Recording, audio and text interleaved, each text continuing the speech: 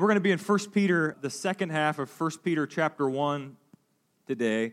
And for those of you who were here last week, we saw Peter commend this group of persecuted Christians for rejoicing in the midst of great suffering. But one of the themes that we noticed last week, and I shared with you, and I think we maybe even put it on the screen, and it's something that we can cling to from God's Word, is that no matter how bad things get, we can be encouraged in Christ Jesus. No matter how bad things get, we can be encouraged in Christ Jesus. You know when it's the hardest to believe that? When things are as bad as they can get, right? When things are good, I love that verse. I can cling to that. I amen that. I will do that when the bad comes, right? But when the rubber hits the road and we hit a trial or a hardship or a tough season, it's tough.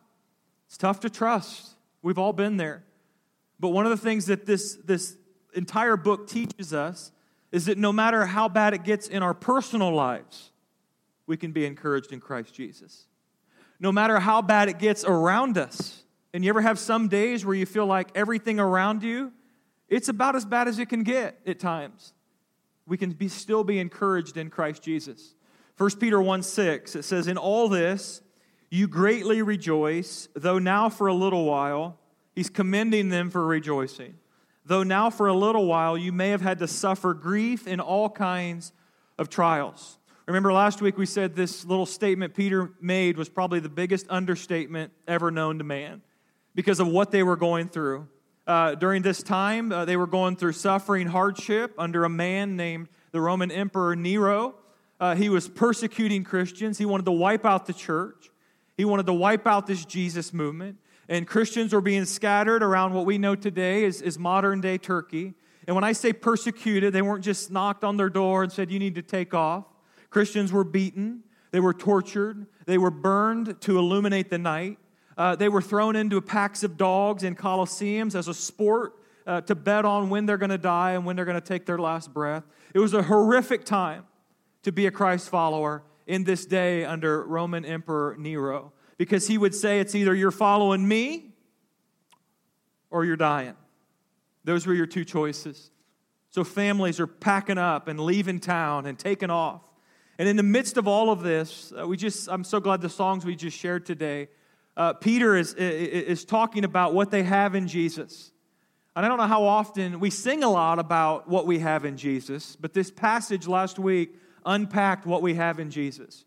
Remember, he talks about that we have a new birth, that we're a new creation. We've been given a clean slate into a living hope, the hope of heaven, the hope that this isn't it, that there's something more through the resurrection of Jesus Christ from the dead. And Peter was reminding this group, these persecuted Christians, as God's chosen, hey, keep persevering.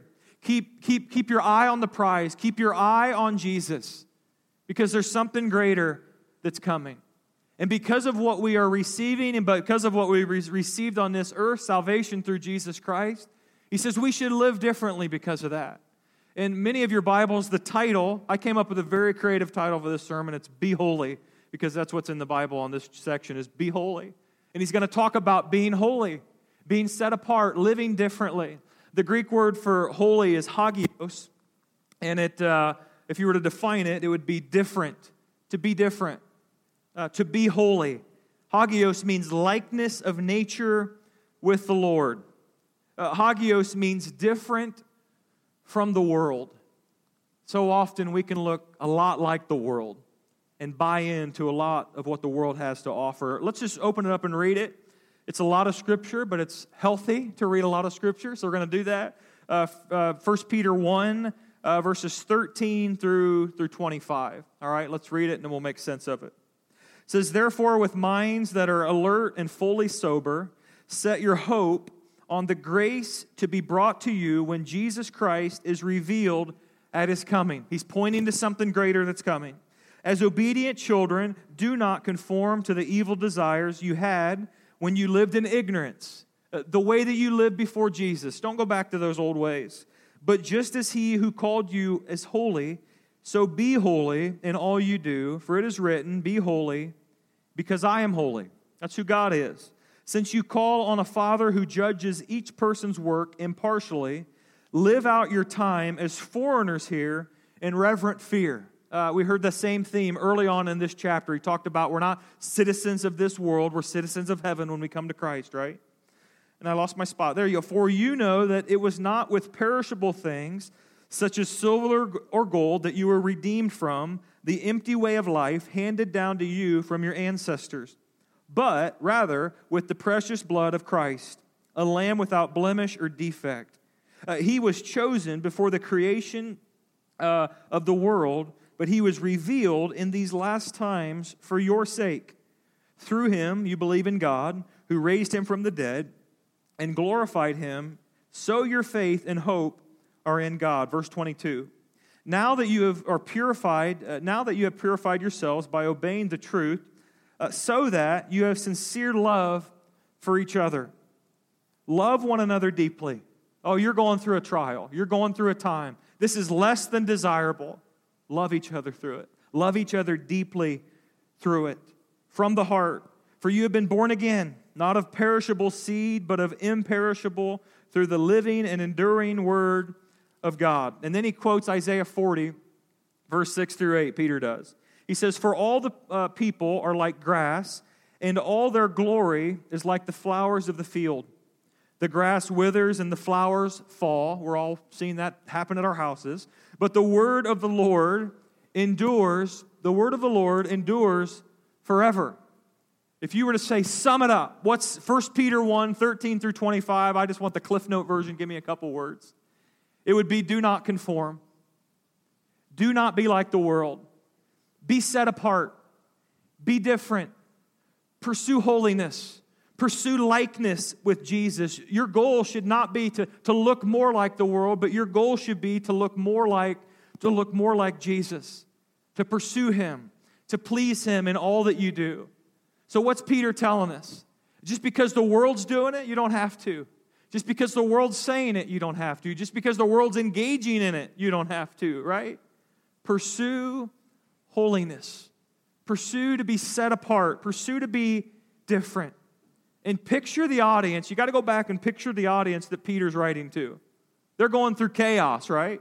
I mean, imagine, I mentioned last week, you have to go home this afternoon, clean up just everything in your house, a couple things, and just run for the hills to save your life and your family. That's what they're going through. A horrible time. And in the midst of it, he says, pursue holiness. When is it the hardest to pursue holiness? When you're emotionally depleted, when you're spiritually depleted, when you're relationally depleted, when you're just walking through life a little bit sluggish because nothing's going right, and you're in a trial and a hardship. Some of your worst decisions, some of all of our worst decisions happen at moments where you were emotionally depleted, spiritually depleted, relationally depleted, so you needed the quick fix, right? Peter's saying, run from that. Run from that mindset. Run from that way of thinking. Pursue holiness through it all. Christians during this day, they were not debating policy. They were not debating who they were going to put in office. They weren't trying to figure out who could give them something to help their life be better. They had no political freedom. It was a political mess. You think what we're experiencing now is a political mess, and it is. What they were experiencing was much greater, much greater. And Peter's theme in this is this. When things are out of control, look to the one that's in control, right? When things are out of control in our life, what's the first thing we try to do? We tweak this, talk to this person, change this, I can fix this, right? And we try to take over control when things are out of control in our life. And Peter's saying, no. Pursue holiness. Be different. Hagios. Don't be like the world. Pursue something greater than just you being in control. And when things are out of control in your life, I hope we all cling to this. Look to the one who is ultimately in control. Stop looking for the quick fix. Look to the one that spoke everything that you see or are a part of into existence. So Peter's message is God's in control. Don't be like the world, but be transformed from the inside out and be like Jesus Christ. If you were again to sum up a little bit more of 1 Peter, you could say that Peter gives us the standard. He gives us the benchmark of what it looks like to be a Christ follower. He doesn't lower the standard, but he raises the standard of who we're called to be. And the standard in 1 Peter is that we can pursue holiness. We're to pursue perfection. And on our own, church, we can't do it. We can never achieve it on our own, but we talked about last week because of his great mercy, because of his grace, that we can pursue, we can chase after, we can cling to being like Jesus and pursue holiness.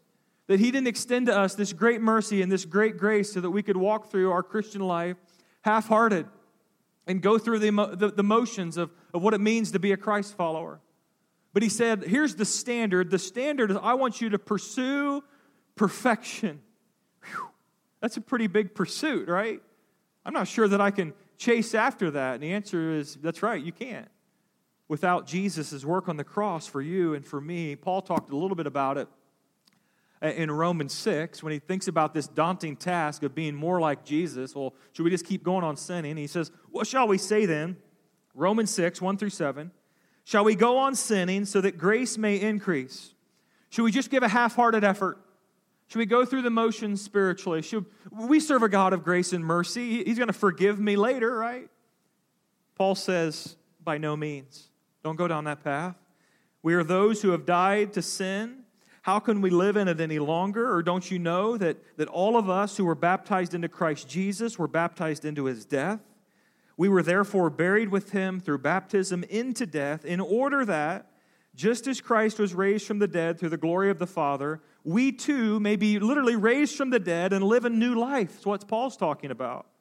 For if we have been united with him in a death like his, we certainly also will be united with him in a resurrection like his. For we know that our old self was crucified with him, so that the body was ruled by sin might be done away with, that we should no longer be slaves to sin, because anyone who has died has been set free from sin. When we come to Christ, when we experience a new birth, we've been given a clean slate. The board has been wiped clean, if you will. And we've been given this new life in Christ Jesus. That the old is gone. Peter talks about it. Paul talks about it. And we can experience fullness and oneness and holiness with Christ Jesus. One of the things that often gets tossed around, and maybe you've been in one of these spiritual conversations. They don't end up being very spiritual. But a lot of times, people will fall to the pendulum of this idea of grace and works. And they will fall to the pendulum of completely on one with forsaking the other, or completely on works while forsaking grace. And maybe you've been in those conversations where it goes back and forth, and the grace people said, well, Jesus extended grace to me. He's going to continue to extend grace to me, and they go way too far. It's I can kind of live how I want, right? Because he's going to continue over and over and over to extend grace to me. I love grace. I love mercy. Thank you, Jesus, for it, right? And then the works people come along and say, well, no, Jesus died for me on the cross. I must work my way. They begin to get all of their outside appearance in order. And really on the inside, there's not a whole lot going on. And they can battle you all day long about what you should do and what you shouldn't do and the works you should do and the works you shouldn't do. And the grace people look at that and say, well, wait a minute. It's not anything about what you do. It's all about what Jesus already did for you. And then the works people come along and say, yeah, it's because of what he did for me, I must. And you fill in the blank with a laundry list of things. This grace and works, and there's never a middle of the road where they kind of squish together and work together, as the Bible would point to. But we fall on one camp or the other. And it leads sometimes to a false understanding of what salvation, Jesus saves us, and sanctification, where he makes us more like Jesus, and we miss it in both areas. Ephesians 2 speaks to this a tad. It says, for it is by grace that you have been saved, through faith, and this is not from yourselves. It is a gift of God. You did nothing to earn it. You didn't deserve it. It shouldn't have been coming to your way. But it's a gift from God. It's Jesus' gift. Not by works, so that no one can boast. It's not, I become saved, I experience grace, and now I coast. No, we have work to do in this Christian life. You're not gonna fade into or just fall into holiness. There's a part for us to play.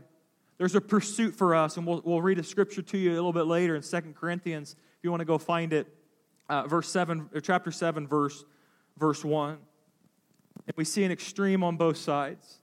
And what I've watched in 2019 Christianity is there's a lot of people that kind of major on grace, because we like that, keep it coming, and they begin to underplay the works part. What I mean by that is we underplay the part we have in this process of becoming holy. There's a part that we have to play, and I think we've missed it. Let me say this. Holiness is still, and it always will be, the goal that our Father has for us, the pursuit that He has for us. Holiness is still, and it always will be. That will never fade away. That'll never be not a part of who we are as Christ followers. And 1 Peter makes a big statement on this, that we don't strive to be holy to be saved. We strive to be holy because we are saved. Because of what Jesus has done for us. His atoning work on the cross, His complete work on the cross, is why we pursue holiness, right? That's what Peter's getting at in this passage. One of the things I love about what Peter does in 1 Peter 1, I wish you would have named it something else, because I say his name and then I say his book right after it, 1 Peter and his letter, 1 Peter 1. But he doesn't, the bar is not lowered. The bar is not lowered at all. That there's a standard that's made. Peter makes that standard known, and he doesn't lower it. And what he reminds us of is that standard stays put, and while we can never get over it on our own, we have a Savior that almost lifts us up and over this bar, this standard, so that we can pursue it, so that we can live it. And that's what grace is, church. That's what grace looks like.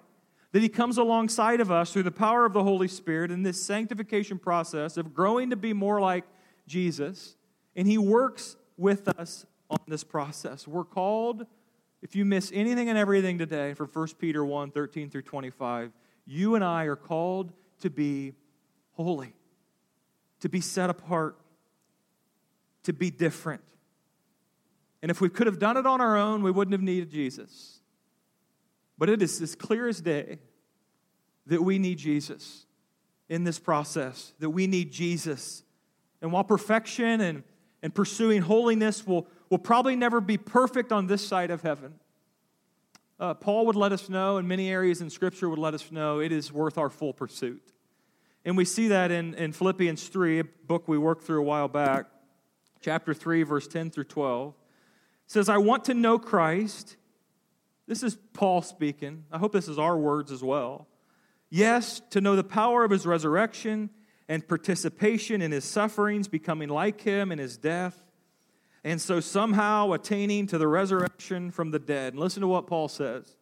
He says, not that I've already attained it, or that I've already become perfect. I have not arrived, if you will. And Paul was a spiritual giant, but he knew he had a long way to go. He was continuing to be formed and made in the image of Jesus. But I press on, he says. I haven't arrived, but I press on so that I may lay hold to that for which also I laid hold of by Christ Jesus. Pursuing God's holiness can radically change your life. You won't be the same if you continue to that pursuit. Your life will be changed.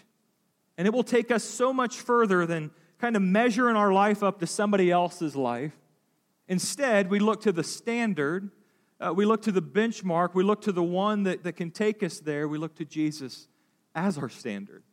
Think of all the ridiculous standards we've made as humans throughout the years. I mean, we often will look, especially in church, Christian, we'll look at somebody else's spiritual life and think, well, they're actually about 6 steps behind me. So I'm pretty holy, and I've arrived at some level, right? I don't do what they say. I don't talk, certainly, how they talk to people. I carry myself in a different way, and we will make our standard just by what we see around us, instead of our standard being the one true God that deserves our attention and deserves our pursuit of holiness. Here's the hard part. The standard is perfection. And it's what you and I are called to. 1 Peter, one of the things I like that he does, he doesn't just give us the goal of perfection and holiness, he gives us some handlebars to grab a hold of and some of the motivations for why we should choose to pursue holiness and to pursue perfection. And I want to share those with you. One of them is found in verse 13. A lot of us have goals. You may have goals at work or goals in your family or just personal goals for this year that you have. But if you don't have a great motivation, if you don't have a big why behind why you're chasing after those goals, they can often fall flat. And we probably all had goals where that's taken place. In verse 13, he says, "Therefore, with minds that are alert and fully sober, set your hope on the grace to be brought to you when Jesus Christ is revealed at His coming." One of the great motivators that Peter shares with these persecuted Christians that are being scattered, one of the great motivators of pursuing holiness, of pursuing perfection, is that Jesus is coming back. That there's a hope of heaven. That there's more than just the chaos that you're experiencing right now, the trials, the hardships, the brokenness. Keep your eyes up. There's something more to come. We have the Christian Missionary Alliance, we have what we call the fourfold gospel, and Jesus is the focus point of each point. And it's this, that Jesus is our Savior. We know that. We believe that. Jesus is our sanctifier. He makes us more like Himself. Jesus is our healer. He wasn't just a healer back then. He can still heal today, spiritually, physically. And the last one is that Jesus is our coming King. That there is going to be a day that Jesus is going to return for His bride, for His church. And we don't know the day or the hour. Matthew 24 mentions that. But concerning that day and hour, no one knows. Not even the angels of heaven, nor the Son, Jesus, but the Father's only. So when you watch some crazy guy on TV and they know the date, how many times in our lifetime have we heard somebody knew the date that Jesus was going to return? Say, well, you know more than Jesus, because it says in the Bible, He doesn't even know the day or the hour, only the Father, right? And then in Matthew 24:14, it says, "In this gospel of the kingdom will be preached to the whole world as a testimony to all the nations, and then the end will come." And that's what we're about as an alliance movement, is sending people out. Because we want the gospel preached to all the nations, because we want Jesus to come back and to return. Peter's pointing these persecuted Christians that are experiencing probably anything but hope to the hope of heaven. And he's saying, as we read from Paul and other books, that we need to keep our mind set on the things of heaven. You need to keep your heart set on the things of heaven.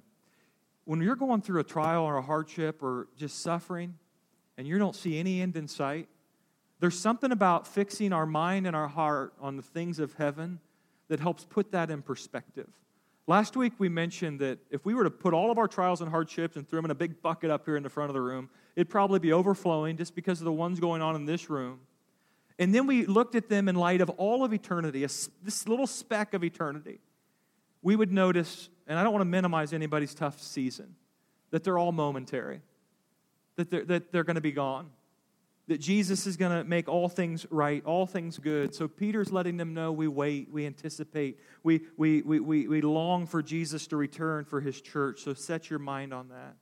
So he gives us a motivation for pursuing holiness, for pursuing to be like Jesus. And it's that of the hope of heaven. But then he also shares another reason that we need to pursue holiness. There's a part we have to play in this, and it's that of punishment, of consequence. That we serve a God that, yes, He's a God of grace, a God of mercy, but He's a God of judgment as well. And He will judge the living and the dead. And it says in 1 Peter 1:14-17, "As obedient children, do not conform to the evil desires you had when you lived in ignorance," when you lived apart from Jesus. And you were just living it up, right? Just doing whatever you wanted to do and just feeling good in the moment. And relationships were messed up, but you didn't care because it was living it up. He says, don't go back there. "But just as He who called you is holy, so be holy in all you do." That's a call of God on our lives. "For it is written, be holy because I am holy. And since you call on a Father who judges each person's work impartially, live out your time as foreigners here in reverent fear." He's saying, Christ followers, persecuted Christ followers, we ought not live the same way as before we came to Jesus Christ. We ought not go back to the same old habits, to the same old things before we came to a relationship with Jesus Christ. Guard against it. Guard against going back to the old ways. There's punishment. There's judgment coming for that. And Peter is reminding them of this great motivation. Hey, pursue holiness. Pursue to be like-minded with Jesus. Pursue what it means to be set apart. Peter makes it very clear that in this life and on this journey, that there's consequences at times for our actions. And if there's one theme that's ever true in Scripture, it's this, is that we ought to live in a holy, in a healthy fear of a holy God. We don't often talk about that. We like to talk about the grace of God and the mercy of God, but we ought to live in a holy fear to this holy God. And while Jesus, because of what He did on the cross, took away any eternal consequences, we know that. There's still consequences and punishment that we experience on this earth because of sin or wrong motives or brokenness in our own lives. We serve a God that loves us too much. He's too good of a dad to allow us to keep jumping into the same old things and ruining not only our lives, but the people's lives around us. That there's times that we get the heavenly paddle, if you will. And some of you, have you had an earthly father that you would experience something like this? That yes, your dad was patient with you, your dad was kind, your dad worked with you, but when you crossed the line, there was the discipline of dad that came out. And you didn't like it, you didn't want it, but it was in your best interest. And now you look back on your life and you would say, I'm so thankful for that. My parents are actually here in the front row, and believe it or not, every single time that they had to bring the discipline because of my poor choices, believe it or not, I deserved it 100% of the time. I don't know if you knew that. 100% of the time. And I'm thankful for their discipline and thankful for their guiding and moms as well. But that's the way our God, He works with us, that He wants to teach us, He wants to refine us, He wants to grow us. And we serve a Heavenly Father that's patient with us. How many of you are thankful for the patience of God in your life? All of us, because we don't deserve that. And that's what Peter's getting to live in a healthy, holy fear of this holy God. It's a deep reverence. It's a respect. It's walking through this life knowing that He is God, and I don't want to cross the lines that in the guardrails that He's created for us in Scripture, because He has our best interest in heart. If there's one thing that I would want my boys to have as they grow up, it'd be a healthy, holy fear of God. It'd be a healthy, holy fear of God as they're making choices and as they're living their life. So we see that Peter talks about not only the hope of heaven, there's hope, but then there's also this holy fear. And believe it or not, we need both. And we need to live in that tension of both all the time. And that's what Peter's calling these persecuted Christians to, and it's what he's calling us to. I know all of us in here would like to think, man, I love Jesus so much that I don't need consequences along the way, as I keep following Him. But the truth is we do. If New Center 7 came on today and said, hey, next week, all cops are going to be done patrolling on the road, and there'll be no cops out on the roads, how many of you would push the gas pedal down just a tad bit harder as you're going to work tomorrow and this next week? All of us, right? We need guardrails. We need barriers. We need to know that there's maybe a healthy or a holy fear that, hey, I don't want a ticket. I want to abide by the laws of the land. We need it. So we don't jump into terrible choices. If we didn't have God's guardrails and guidelines for holy living, you and I would be in the worst shape possible, and we would find ourselves in terrible circumstances. We serve a God that sees our whole life. There's nothing in your life that you're like hiding behind the closet door. There's nothing you're thinking that He doesn't know you're thinking. So in all of that, we should pursue holiness. We should pursue what it means to be like-minded with Jesus. Let me close with verse 17. Time is it? Oh, we got time to share it. Since you call on a Father who judges each person's work impartially, He says, live out your time as foreigners here. You're citizens of heaven, not citizens of this world. In reverent fear. There's that holy fear word. And then Peter says, for you know that it was not with perishable things, such as silver or gold, that you were redeemed from the empty way of life handed down to you from your ancestors. He's pointing to, it's not your wealth, it's not your education, it's not where you live, it's not any status thing you may have. It has nothing to do with any of that, but here's what it has to do with. It has to do with the precious blood of Christ, a lamb without blemish or defect. He was chosen before the creation of the world, but he was revealed in these last times for your sake. Through him you believe in God, who raised him from the dead and glorified him, and so your faith and hope are in God.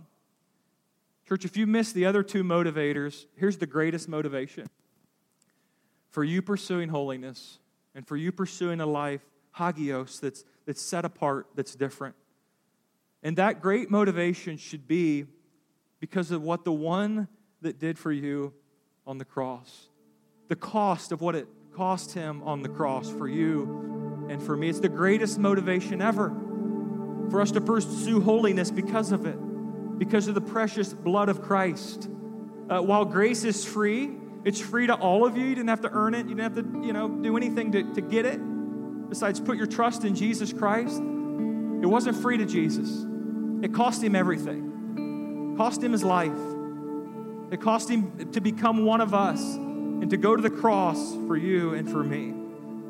He gave us life because of what he did on the cross. And as we close out today, I want you to think about, God, Holy Spirit, where are you nudging me to pursue holiness in my life?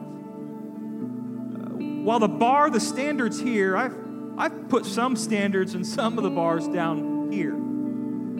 So the question is, what standards are you using for making decisions in your life? Monday comes, you're going to make a lot of decisions. You'll make a bunch today, you'll make a bunch Tuesday, all week long. What standards are you making those decisions? By your own logic, your own common sense?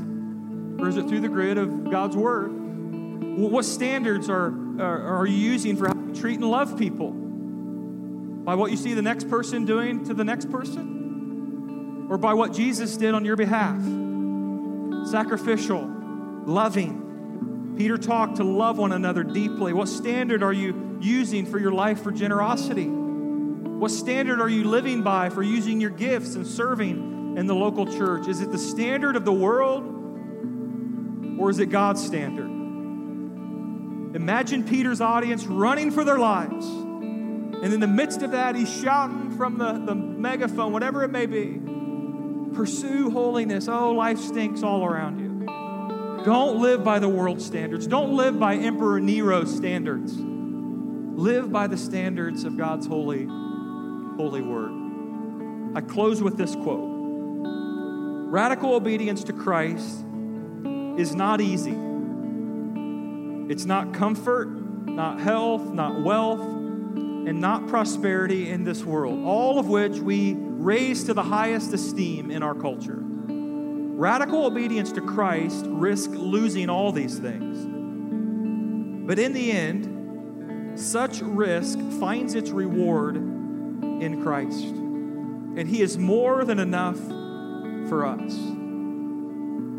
Try to picture all of those in 1 Peter that were running for their lives. They're in heaven today because they risk it all for the gospel of Jesus Christ. And I think they would shout down from heaven to you and to me today, keep fighting. Keep persevering. Don't give in. Don't lower the standards. Don't lower the bar. Pursue holiness. Oh, we went through the ringer for this momentary time. But let me remind you that it's all worth it. Keep your heart, keep your mind fixed on that of heaven. And Peter encourages his audience years ago, and he encourages us here today. In view of the cross, in view of what Jesus did on the cross for us, in view of the resurrection of Jesus Christ, do this. And he says, live out your time as foreigners, as citizens of heaven, and do so with a holy fear. Also do so with the living hope that there's something greater to come. Powerful passage in 1 Peter 1, 13 through 25. Let me pray. God, you are so good. Thank you for this passage in 1 Peter to write a letter to Christians that are just going through the extreme of tough times. But God, the way I've watched you work the most, the way I've seen you draw people together the most is through hardship. It's through crisis. It's through tough time. Maybe the most spiritual awakened time as a country we experienced was some 18, 19 years ago with 9/11. Maybe one of the most experiences of community that we felt in Dayton and Greater Dayton was when we experienced the tornadoes, great hardship, and the shooting that took place a month or two ago.